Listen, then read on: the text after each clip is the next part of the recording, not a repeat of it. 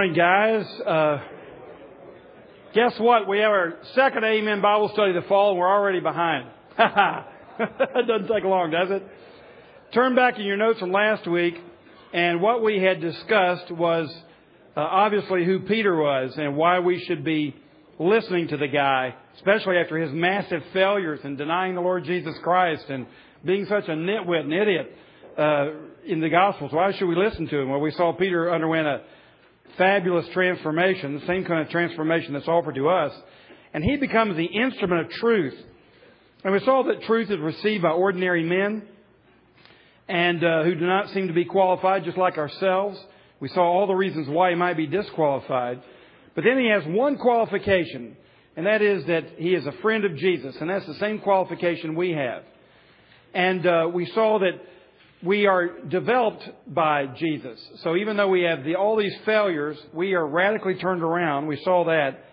We saw the truth is a gift of God by revelation. This is peculiar to the Christian approach to who God is and who we are and how we can know Him and how we can be sure we go to heaven. It's by revelation. Peter says an apostle of Jesus Christ. We talked about the difference between natural revelation and special revelation. Natural revelation is what we can observe in creation, what we know in our own consciences innately. Unfortunately, that information about God is just enough to get us in trouble. We know that we're sinners by that knowledge.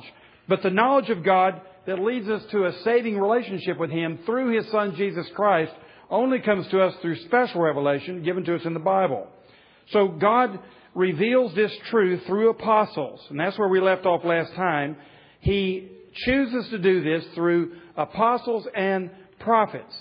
And if you ask how the books in our Bible get in there, it's because they're authored by apostles or the close associates of apostles. Think about it. Matthew was a disciple of Jesus Christ. Mark was a very close associate of Peter. Luke was a very close associate of Paul. John was an apostle. Acts was written by Luke. Romans, all the way through Philemon, written by Paul, who was the recipient of a revelation of Jesus Christ on the road to Damascus and personally commissioned by Him. And then you have people like James and Jude, who were half-brothers of Jesus. They were sons of Mary. And we don't know who the author of Hebrews was.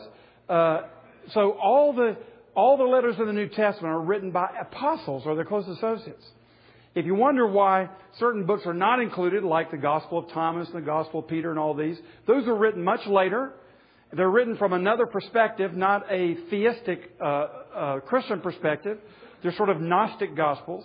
They were excluded because obviously they're not written by the apostles, and they don't tell the same story that the apostles were telling, and they're apocryphal. They're not even real.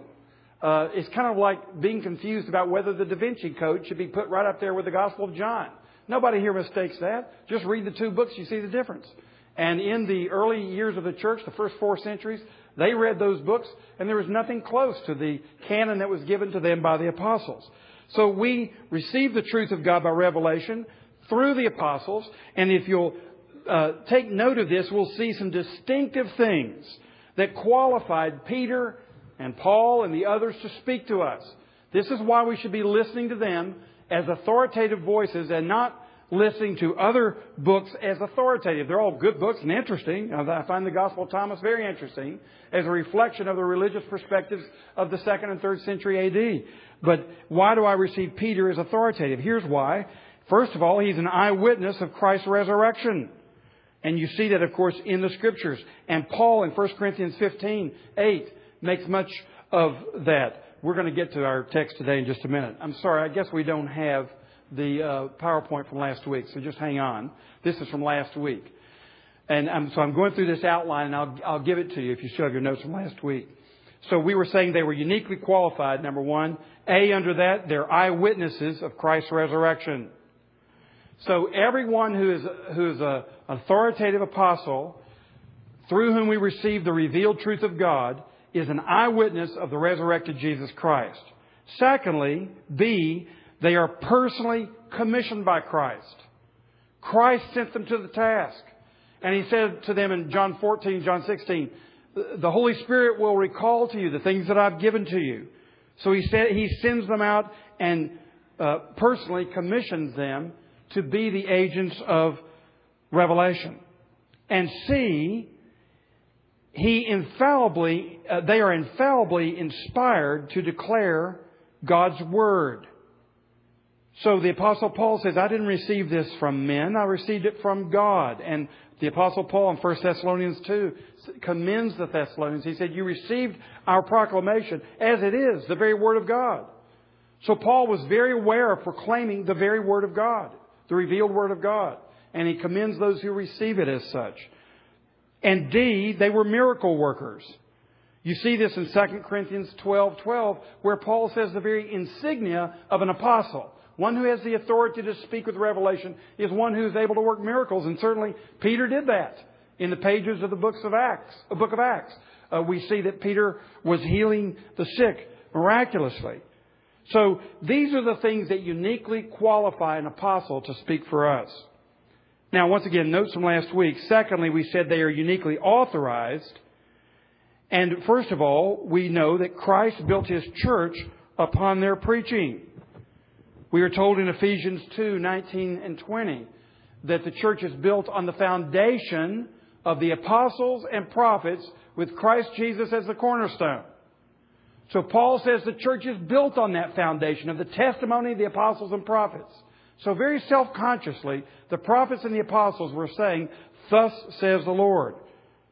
Christ built His church upon them. Jesus said to Peter, on this rock, Petros, Peter, I'm going to build my church. The confessing Peter. B, they wrote the New Testament Scriptures. In 2 Peter, Peter speaks of Paul's writings as the other, or speaks of Paul's writings and the other Scriptures. And Paul teaches us in 2 Timothy 3:16 that all Scripture is God-breathed and is useful for teaching, rebuking, correcting, and training in righteousness. And Revelation 22 teaches us not to add to the Scriptures. So there you have that they were uniquely authorized. They're not only uniquely qualified. Then B, last week's notes, we're almost through here. God reveals the truth through His Son. He is an apostle. Peter says, I'm an apostle of Jesus Christ. So He's not just sent by the church. He didn't say, I'm an apostle of the church, a missionary of the church. He said, I'm a missionary or an apostle of Jesus Christ, personally sent of Him and conveying the revelation that is in Christ. Gentlemen, one reason this is so important is that there is a tremendous skepticism that is being spread abroad on the bookshelves of Davis Kidd and any other decent bookstore that suggests to us that you really, even if you believe the Bible is authoritative, you can't understand it. And there's an attack upon the clarity of the Scriptures. So that even if you believe you have an authoritative revelation, you can't understand it. For example, folks will say the human language is so limited and God is incomprehensible. So how do you expect to understand God through the limited human language that's in your Bible? Some will say, look at all the differences of opinion among you. You Presbyterians and Baptists can't even agree what to do with baptism. You can't even interpret that together. You Methodists and Episcopalians can't agree on the liturgy. You can't agree on predestination. Look at all the diversity of opinions. Doesn't that suggest to you there's a lack of clarity in the book? And many other explanations, some very philosophical, as to why we cannot get clarity from human language that's in the Bible. But gentlemen, the bottom line is this. God sent His Son, Jesus Christ, that He may be known. He did not send Him so that we wouldn't know God. He sent Him so that we would know God. And in John 1:18, we're told that Jesus Christ exegetes or reveals, displays the Father. Makes the Father known, I think it's translated in the NIV.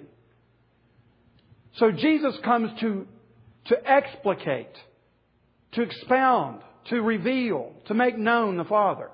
So you can know Him. And when Jesus Christ came, He came teaching the meaning of the Bible.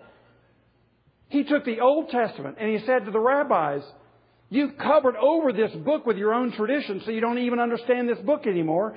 And Jesus said, it's not what you're saying, it's what I'm telling you. Now that's called principled truth. That's called revealing truth through words. It's not what you're saying, it's what I'm saying. He said, the rabbis told you of old this, that's wrong. I'm telling you this. You said that adultery was merely a physical act. That's the rabbis. It's not that. What the seventh commandment means is this. It's even lust in the heart. So Jesus expounded the meaning of the Scriptures with words. So He revealed the Father in His own person, and He taught the meaning of the Father's Word, the Bible, through His own ministry. And gentlemen, He tells the apostles to do the same thing. And you read the apostles, including Peter, and we'll see it even this morning. Peter is taking words out of the Old Testament and concepts out of the Old Testament. He's saying it's not that, it's this. That's called verbal disputation, which means presumably that when we hear that, we understand it's not something and it is something else. And it's the law of non-contradiction. You can't have A and non-A at the same time in the same way. So, what we have in the apostolic revelation, of course, are some difficult passages. That's what Peter says in 2 Peter 3:16. Paul wrote some things that are difficult to understand. Oh, really? Very difficult to understand. But by perseverance in our studies, we begin to understand more and more. But as far as the Scriptures are concerned, they are clear. As far as we're concerned, we're a fog bank. We have to fight through our lack of understanding, our lack of adequate intelligence, our lack of learning and study of the Scriptures. And as we grow, we gain clarity. Luther spoke of internal clarity and external clarity. The external clarity of the Scriptures and the internal clarity of our own hearts. And they're both involved as you interpret the Scriptures. That doesn't mean the Scriptures are always easy to understand. And it doesn't mean we're always going to agree on everything. But, sometimes you can hold up something like this and say, what color is that? And you give 5 different opinions. And that's the way it's going to be in the church. So, when we come to apostolic authority, He says, I am an apostle of Jesus Christ.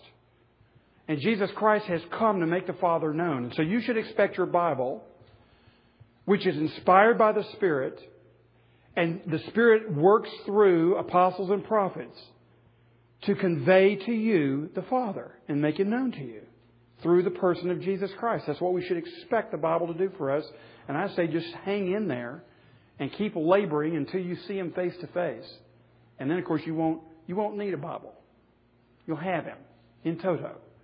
Now we need our Bibles because we learn not just innately, but we learn through revelation. Let's move to our last points here. The truth cannot be discerned solely by reason. When Christopher Hitchens and Sam Harris and Richard Dawkins attack the Christian God, which is basically, I think, the God they're attacking. You always have to ask an atheist, which God are you saying doesn't exist? And the God they're saying doesn't exist is basically the Christian God. Atheism is a Christian heresy. It's because we Christians have always valued reason, and we believe in a God who created and who stands over His creation. He's not part of the creation, like a pantheist. So these guys are attacking, using reason, attacking the being of a God who created and stands over His creation. And basically, they are saying you can't prove it. And they're using reason alone. Well, if you've read the books, you've seen how unreasonable they are. I mean, it's ridiculous. This guy, Dr. Dawkins, who's a genius in his field, at Oxford, he just crossed over in the wrong field. I guess that's all I can say. I mean, he doesn't make real good sense theologically or philosophically. But nonetheless, he's using reason.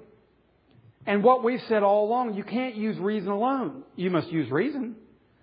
But to know God is going to involve reason and revelation. In other words, God has to make Himself known through a decisive act of speaking from heaven, because we can't work it up. The Greeks Plato got about as close as you can get apart from revelation. He took reason to its ethereal heights. But he didn't get to Christ. He spoke of a logos. Very interestingly, he spoke of logos. And of course, John comes later, centuries later, saying Christ is the logos.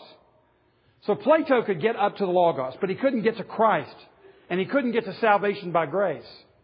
Because those things are revealed by God. They must be uncovered for us. And then we use our reason to apprehend revelation and to comprehend what we can. You can't get there by reason alone. And secondly, the truth cannot be discerned solely by intuition. This is what the new spirituality is suggesting. Just sit back, get in a lotus position and go, and blank out everything. Blank out your history. Blank out your relationships. Empty your mind. Get out of time, as Eckhart Tolle would tell you in The Power of Now, if you've read that. Get out of time and into now. And that's reality. Reality is ahistorical. It is irrational. It is beyond time. What's the Christian saying? No. Reality is in history. It's in time. And it's perceived by the use of the gift of reason that God has given us. And the Christian doesn't trust that he will discern God adequately and sufficiently for his own eternal life through his innate powers. The new spirituality tells you to go within yourself. The Christian says, already been there, done that. I'm looking for, plan B. I know what's in there. And I'm not going to find now. I'm going to find a lot of junk. And I want to find now through Christ. Today is the day of salvation. I want to find real reality. I want to find real love, real meaning in life. So I get outside of myself using innate gifts God has given me to get outside of myself. So the Christian, when he goes into meditation, instead of going and trying to empty and get blank, he looks to the Lord and begins to praise Him and meditate upon Him and bring Him in. So instead of trying to empty one's mind in Christian meditation, we fill our minds with who God is by revelation. So the Christian perceives reality and the being of God and our way to know Him through revelation. We can't survive without it spiritually. And that's what we have in the apostles. The truth, thirdly, is only known by revelation, and Christ is the revelation of the Father. So that's the reason that when Peter says to us, this is stumbling, bumbling, failure Peter. When he says to us, Peter, an apostle of Jesus Christ, our ears go boing, and we listen. Not because we think Peter is by nature such a great guy, and innately he's going to get us in the lotus position to kind of do it the way he did. No, we listen because Peter is an organ of revelation. He's an agent of revelation of Jesus Christ. So what? Well, first of all, these are not mere opinions, but realities. It's not just your opinion against somebody else's opinion. This is the revealed truth of God. That's the claim of the Scriptures. That's the claim of Peter. It's the claim of Paul. It's the claim of the Lord Jesus Christ. That this is an anchor for all of cosmic reality. And that's the reason it's so important to us. Secondly, these are not mere suggestions, but commandments. This is the reason that we're going to come to Peter, and what we're being given, we're going to seek to put into practice into our life. We're not going to spend a whole lot of time debating about whether it works for you or not. The reason is I know it works for you. Because it's revealed of God, and He happened to have made you. And it's wonderful. It saves so much time. It gets us to the bottom line so much more quickly. To be given what we know is the truth and simply put it into practice. You know what? You'll find out later that it's the truth if you're wondering about it. But go ahead and put it into practice with a joyful heart. These aren't suggestions, they're commandments. And secondly, you are not a mere speculator, but a possessor of God's truth. Now, of course, when we're in discourse with people who don't agree with us, and there's some of you in this room that wouldn't agree with me or with the Christian perspective, we're going to have a civil discourse. We're going to respect each other's opinions. And in the civic marketplace, I consider my opinion to be just right in there with everybody else's opinion. But let me tell you what I know inside. And it's not because I'm smart. It's not because I've been to school. It's because I'm dealing with the revealed Word of God. I know I'm not speculating. I know this is reality. I don't force you to agree with me. I just know what I know. Because Peter, an apostle of Jesus Christ. So from last time we saw, this is the good news of having a Bible. We've really got something we can work on. We can really build a life on this. And you can go back for thousands of years and see men who have built their lives on this and see what kind of difference they've made in this world. Now, secondly, we saw first of all then last week how important it is if we're going to stand on solid ground to know what we believe about truth. What is truth and where do you get it? And this is what the Bible says. You get it from God through Jesus Christ by His apostles and prophets. There's your ultimate authority for truth. You start there. And you've got to know that if you're going to stand. If you're going to stand in the midst of your business arrangements where other people have different ethical standards, if you're going to stand there in this community, serving in this community where others have other ethical standards, you better know where your standards are coming from, what your warrant for truth is, why you believe what you believe, or you're not going to stand very long. You're only going to stand if you know why you're standing. And that's the reason that first point is so important. But secondly, we come to the second part of verse 1 and verse 2 today. We're going to see a very vital issue in terms of how we're going to stand our ground. You're going to stand not only because you know where your opinions came from and where your truth came from, but who you are. Peter knew who he was, and it was a good thing he needed to know who he was, because Peter could have said, Peter, a total failure, who collapsed under pressure. Well, we'd have said, poor guy, I sympathize with him, but you wouldn't take his word seriously. But Peter the failure stands up and says, Peter, an apostle of Jesus Christ. Unashamedly. And he just knows who he is. And he's an apostle not because he worked it up, but because it came down to him. Jesus condescended to him to make him an apostle. Peter always was humbled by that title. He knew he didn't deserve it. Well, let me tell you, you don't deserve the titles you get either. Neither do I. And we're going to see a bunch of them right here in these verses. And let's be sure we understand who we are before we go standing our ground out there in the public and in our families. Well, let's look at these verses where we'll just start at the very beginning. Peter, an apostle of Jesus Christ. Here we go. To God's elect, strangers in the world, scattered through Pontus, Galatia, Cappadocia, Asia, and Bithynia, who have been chosen according to the foreknowledge of God the Father through the sanctifying work of the Spirit for obedience to Jesus Christ and sprinkling by His blood. Grace and peace be yours in abundance. Gentlemen, there's about a month's worth of stuff in there, but let's make the best of it. First of all, we want to see this. God's people are peculiar people. You said, I thought they were pretty funny people. I thought that's exactly what they were. They're peculiar. Well, peculiar means distinctive. They're unique people. They're distinct from the rest of the people on the face of the earth. These people are really different. And the first thing that we see, Peter says about them, they are chosen. If you are in Christ, you are a chosen, or the word here is elect. You are God's elect. Now, what's really interesting about this is that the term God's elect was used in the Old Testament to describe the Israelites. And, even to this day, we speak of the Jews as being God's chosen or elect people. That's exactly the kind of language that they would have been used to in their own day. Look, for example, at that text in Psalm 105, if you want to, or just listen to me. Psalm 105, verse 6, where the psalmist says, remember the wonders He has done, His miracles and the judgments He pronounced. O descendants of Abraham, His servant, O sons of Jacob, His chosen ones, or His elect ones. He is the Lord our God. His judgments are in all the earth. So he says, descendants of Abraham and sons of Jacob, who are the chosen ones. Now, why is this so unusual for Peter to say this? Well, it wouldn't be so unusual, perhaps, if he were writing to primarily a Jewish audience. And there is scholarly speculation about to whom Peter actually is writing. And especially because he uses language like this that seems to be applicable to a Jewish audience. And so some folks say, we think he's writing to synagogues in Cappadocia and Bithynia and so on. But hang on just a minute. Let's look at some verses which make it seem fairly clear that Peter is writing to Gentiles. Look, for example, in verse 18 in chapter 1. He says, for you know that it was not with perishable things such as silver or gold that you were redeemed. Look at this. From the empty way of life, this is 1:18, from the empty way of life handed down to you from your forefathers.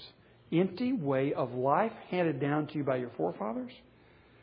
Look at chapter 4, verse 3. He says, "For you have spent enough time in the past doing what pagans choose to do." This is 4:3. What pagans choose to do. Living in debauchery, lust, drunkenness, orgies, carousing, and detestable idolatry. Doesn't sound like a message to the synagogue, brothers. No. He's writing primarily to a Gentile audience. I know this doesn't shock us like it would in the first century. He's writing to some folks up in northeast Turkey, and it's kind of a circular group there. It's kind of like a mail deliverer would take this letter, if you look at the order that he mentions there. He's writing to these guys up there. They were in Jerusalem at Pentecost from those cities, many of those cities, and they went up there obviously to establish the church. We're not even sure Peter had ever been there. Peter writes them, and they're a bunch of crazy Gentiles who used to have sex with prostitutes in the temples and bow down before the idols and have a totally different worldview. They were lost in debauchery. He says to them, "You're the chosen nation." This is wild. And what we're going to see through Peter's epistle is that this is just the beginning of this kind of language that's being given to guys like us. There may be some of you with some Jewish blood in you, but most of you come from those northern ravaging tribes in northern Europe. Some of you came from the tribes in Africa. We all came from a bunch of wild people. We were the Gentiles, all of us. Not all of us, but probably almost all of us. And we're being called the chosen nation. This is astounding. And Peter is saying something to them about themselves. The Jews used to hold the Gentiles in absolute contempt, Peter included. And you remember how in Acts chapter 10, Peter had to be convinced that the gospel even goes to people like us. And he was on the roof, and 3 times the sheet came down with these foods on it that you're not supposed to eat as a Jew. And the voice said, "Eat." And he said, "Never, Lord." Once again, Peter great at "No, Lord." 3 times Peter has to go through this to get it. And then Cornelius, who'd been told by the Lord, he's a Gentile centurion, he comes, he's on his way. And about the time Peter gets that vision, here's the centurion, Cornelius, knocking at the door. And the voice says to Peter, "Go with him. Don't hesitate to go with him." And Peter goes with him, preaches to Gentiles. He wouldn't have even gone in their house if it hadn't been for the vision. And he preaches and the Spirit falls. And he's just amazed. And he goes back and defends it in Acts chapter 11 among the apostles and says, "Surely repentance has been granted to the Gentiles." It's amazing. So Peter had to be taught. Now Peter, for most of his life, as you know, was the apostle to the Jews. Paul was the apostle to the Gentiles. But Paul ministered to Jews too, obviously. He went from synagogue to synagogue. Peter also ministered to Gentiles. And here we go. Peter, the apostle to the Jews, is now ministering to the Gentiles. And he got it clear. You're the chosen nation. Amazing thing. That means that they are elect. Now, leave your finger in 1 Peter. Promise we'll come back. But go over to Ephesians chapter 1, which you'll find on page 1904. And Paul picks up the same language. Paul says, this is Ephesians 1:3 on page 1904. "Praise be to the God and Father of our Lord Jesus Christ, who has blessed us in the heavenly realms with every spiritual blessing in Christ, for He chose us in Him before the creation of the world to be holy and blameless in His sight. In love, He predestined us to be adopted as His sons through Jesus Christ in accordance with His pleasure and will." That is, it's according to Him, not us. We choose Him, but we choose Him because He first chose us. To the praise of what? His glorious grace. Until we get this, he says, you don't understand His grace. You can't praise Him adequately. But now we know that we're chosen by His will from all eternity so that He gets all the praise for His grace. And that's what grace is. It's undeserved, unmerited. You say, "Well, don't I add just a little bit? I mean, my repentance and faith." Okay. Glad you asked. Turn back a few more pages to Romans chapter 9. And here you get to the end of Romans 8 and everybody's saying, "Well, what is this? If God saves by grace, by just choosing people, not according to their ethnic lineage, what about His promises to the Jews?" Because He called them the chosen nation. He said they were elect. And so you're telling me now that some of them are rejecting God and they're rejected? So what happened to His promises? Is God a liar? That's the question he's got to answer in Romans 9. And look how Paul answers. Verse 6, 9:6. It is not as though God's word had failed. Now look at this. For not all who are descended from Israel are Israel. Nor because they are His descendants are they all Abraham's children. On the contrary, it is through Isaac that your offspring will be reckoned. In other words, it was Isaac and Ishmael. Ishmael was the son of Abraham too.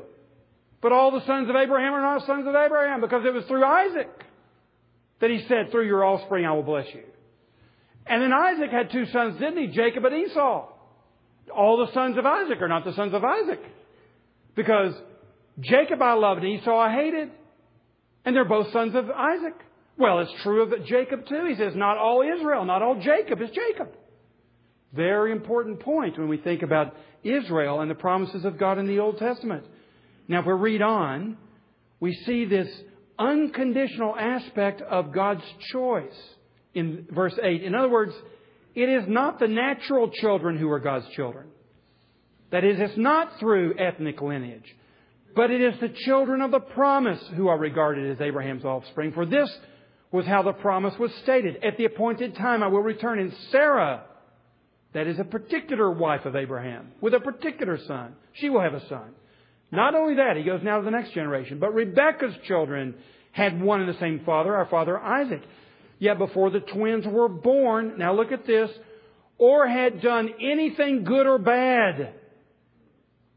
So before they were born or had any grounds to be favored or not favored, before they could make any claim themselves about their favor from God, long before that, before they were born, and as Paul says, before the creation of the world. And then look at the next phrase, in order that God's purpose in election might stand. That is, it's before they do anything, so that you understand what election is. It is regardless of one's ethnic identity or moral performance. Wow. In order that God's purpose in election might stand, not by works, but by Him who calls. She was told, the older will serve the younger.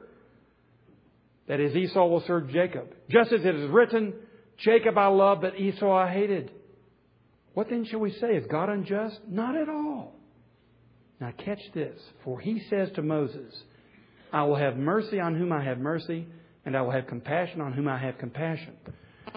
Paul is anticipating the objection. So, is God unjust, or literally the word there, is God unrighteous? And Paul says, no, not at all. As a matter of fact, let me tell you what righteousness is. Righteousness is God declaring His own name. God revealing His own character. And do you remember the story He's saying here to them? Do you remember the story when Moses said, God, I want to see your glory? God said, Moses, you kind of overdid it with that request because you'd turn into toast if you saw my glory. But I'll tell you what I'll do. That's the Wilson translation, by the way. He says, you go hide in the cleft of that rock and you can see my backside. I'm so glad the Scriptures didn't say you can see my butt, as they go by. But you can see my backside. And I'm going to put my hand over there so you won't see me until you see my backside. Now, so you won't see the fullness of my glory because you wouldn't be able to survive. And you wouldn't either until you get to heaven. Then you'll be able to survive. You'll be equipped to see His glory. But now you can't. So what did God declare to Moses when He revealed His character and His glory as He was passing by? Here's what He said. I will have mercy on whom I will have mercy, and I will have compassion upon whom I will have compassion. In other words, God reserves for Himself the sole right of being favorable toward those who don't deserve it. And He reserves that right for Himself alone. That's His glory. Paul says, is He unjust? Is He unrighteous? Just the opposite. That is His righteousness. That He has the sole prerogative to be gracious. And that's what grace is. It's all in Him. And our choices come out of His love for us. He gives us the power to believe.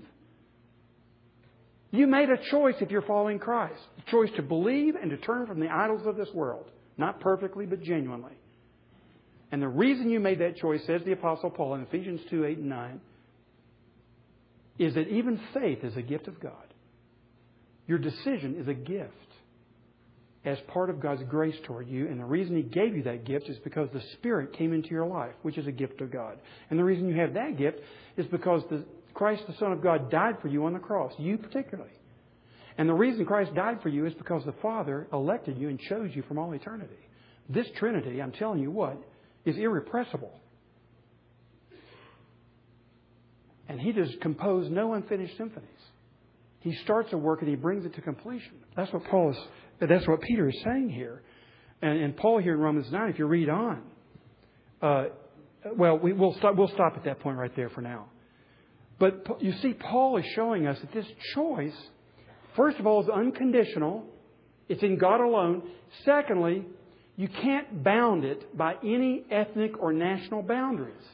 Now, on the three, I love concentric circles. Those of you who've been with us for a few years. Here are some more circles. If you look on the left, you see this is the general idea that you have the nations of the world, and then you have the elect nation, and then you have the elect within the elect nation. If you look at that second circle, here's the way it works out in the Old Testament. You have the nations of the world, the Hittites and the Egyptians and the Syrians and all the rest. And then you have Israel, the elect nation. But then within Israel, you have an elect remnant. And all you have to do is turn to a place. You can make a note of this if you want to, like Isaiah 10, verses 20 through 22. And there Isaiah speaks about the remnant being preserved, the remnant coming back out of captivity. So the remnant principle is throughout Isaiah. You find it in Amos and some of the other prophets. And even Isaiah, at the calling of Isaiah, he is told, so I'm supposed to go preach to these people until their hearts are hardened? Yes, says the Lord, you go preach to them until their hearts are hardened. Why? It's an act of judgment. So what's going to happen to Israel, Isaiah is wondering. And God says there'll be a little stump left. 1/10. Kind of like a tithe. That's the remnant. And if you look at the right-hand concentric circles, there's the New Testament idea. You have the nations of the world. You have the church, which is the elect nation. The church, Jews and Gentiles, is the elect nation. And within the church, you have the elect. Are we going to presume that every person who ever raises their hand and says, I want to join your church, is an elect person? No. Paul says, all Israel is not Israel. All of a geopolitical entity or all of a particular association are not necessarily the elect. And we'll find out what they're like. But you see that what Peter is doing is moving from that middle circle to the right-hand circle. And he's saying to the nations of the world who've come to know Jesus Christ, you have gone in to those internal circles. You've become part of the ancient church. Church is used in the Old Testament over 150 times. In the Greek translation, well, it's in the Hebrew too, the original Hebrew. Kahal. That's the word for church or assembly. Church is not a New Testament word. It's an Old Testament word. But the difference is the church was the nation. Church had geopolitical boundaries in the Old Testament. In the New Testament, it doesn't have geopolitical boundaries. But it's still the church, the kahal. And it's made up of the remnant of Israel with the Gentiles who have been grafted into that remnant through faith so that now we're all one olive tree, as Paul says in Romans 11. That's what he's saying radically to these Jewish Christians. Look, guys, let's realize who you are. You belong to the ancient people of God. So that now when you read Isaiah, when you read the prophets, as we did last year or year before in Minor Prophets, that's your history. Those are your people. That's your church. That is a word to you, not to some ethnic group somewhere else. It's to the people of God. That's what's being said when he says we are chosen. Now look what he said. Now we're back to 1 Peter.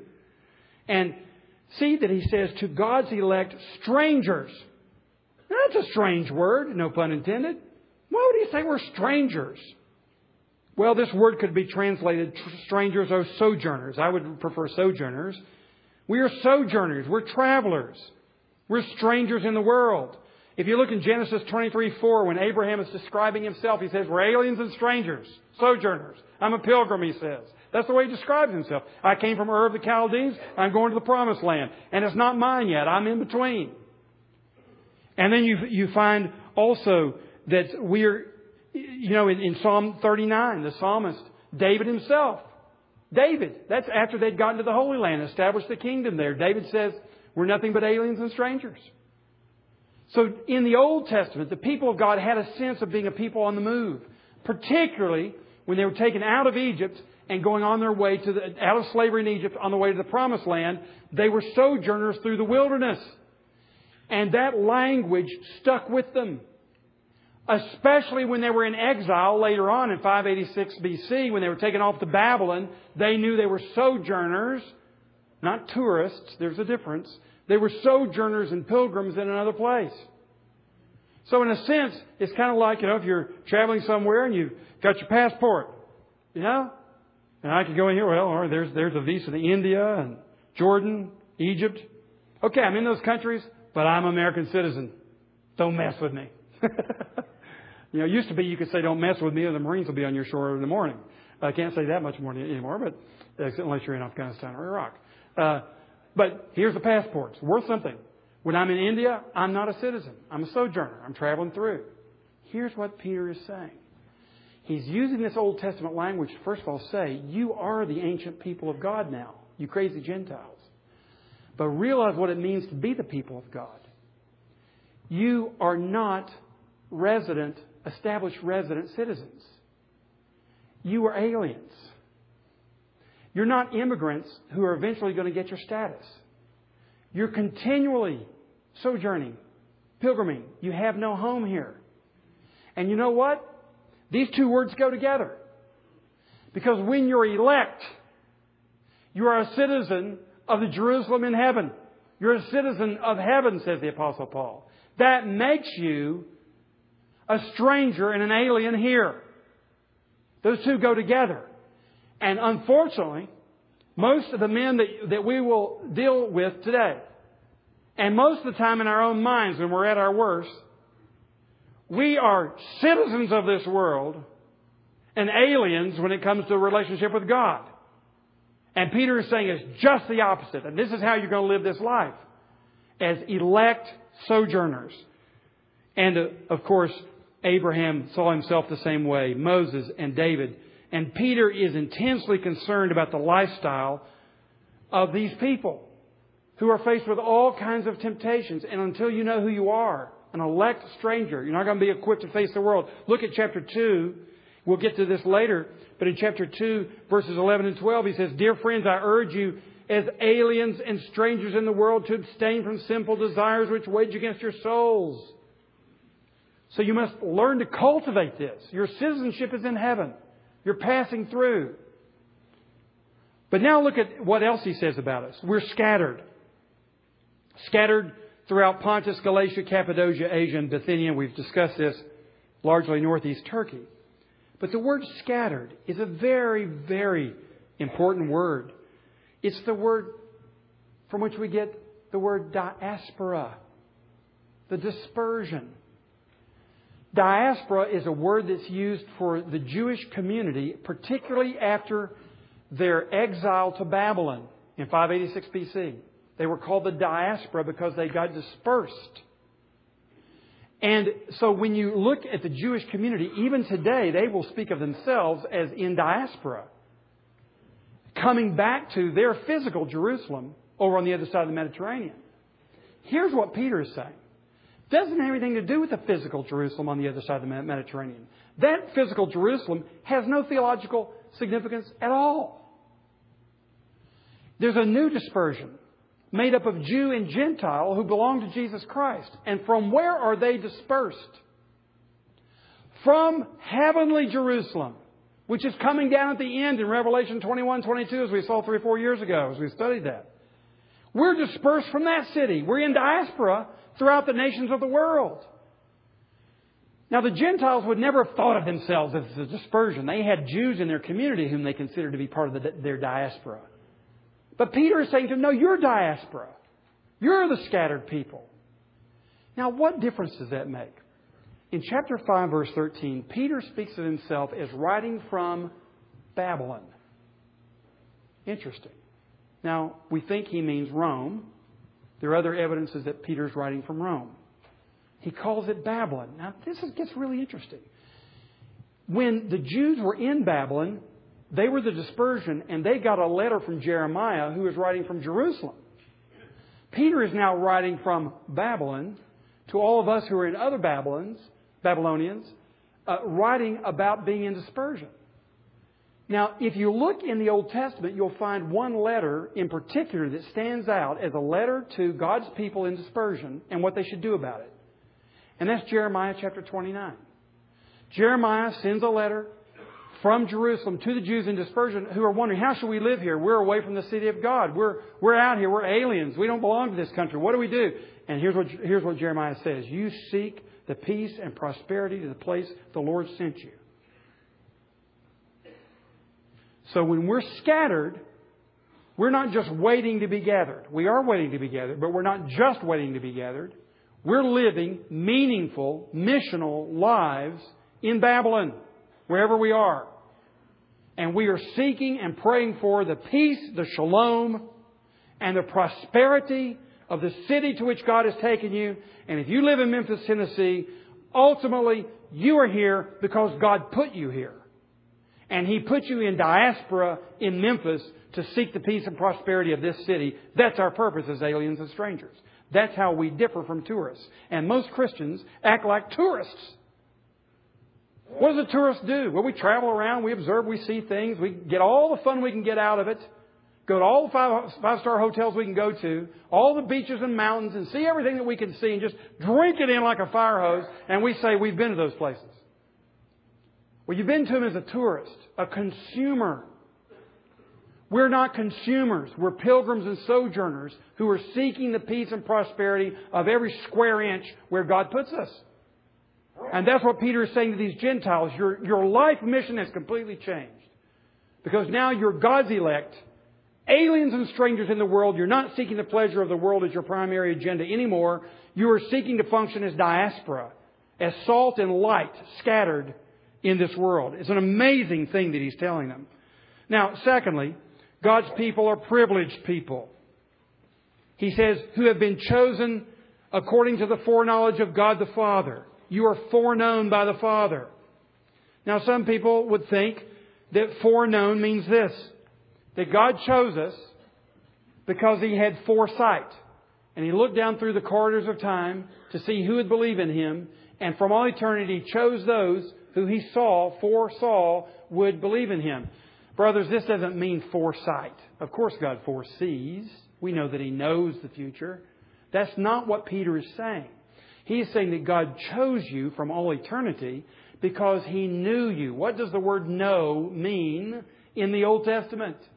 It means to love. You know your wife, for example. Or in Isaiah chapter 3 verse 2. Amos chapter 3 verse 2. Amos says, speaking for God, I knew you. God says to His people, I know you. That means I love you.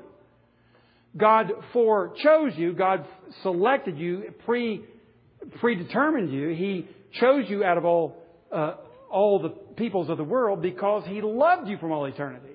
Now, if you wonder how that can be, look at chapter 1, verse 20. It's not translated as such in NIV, but here you find another usage of the word foreknowledge.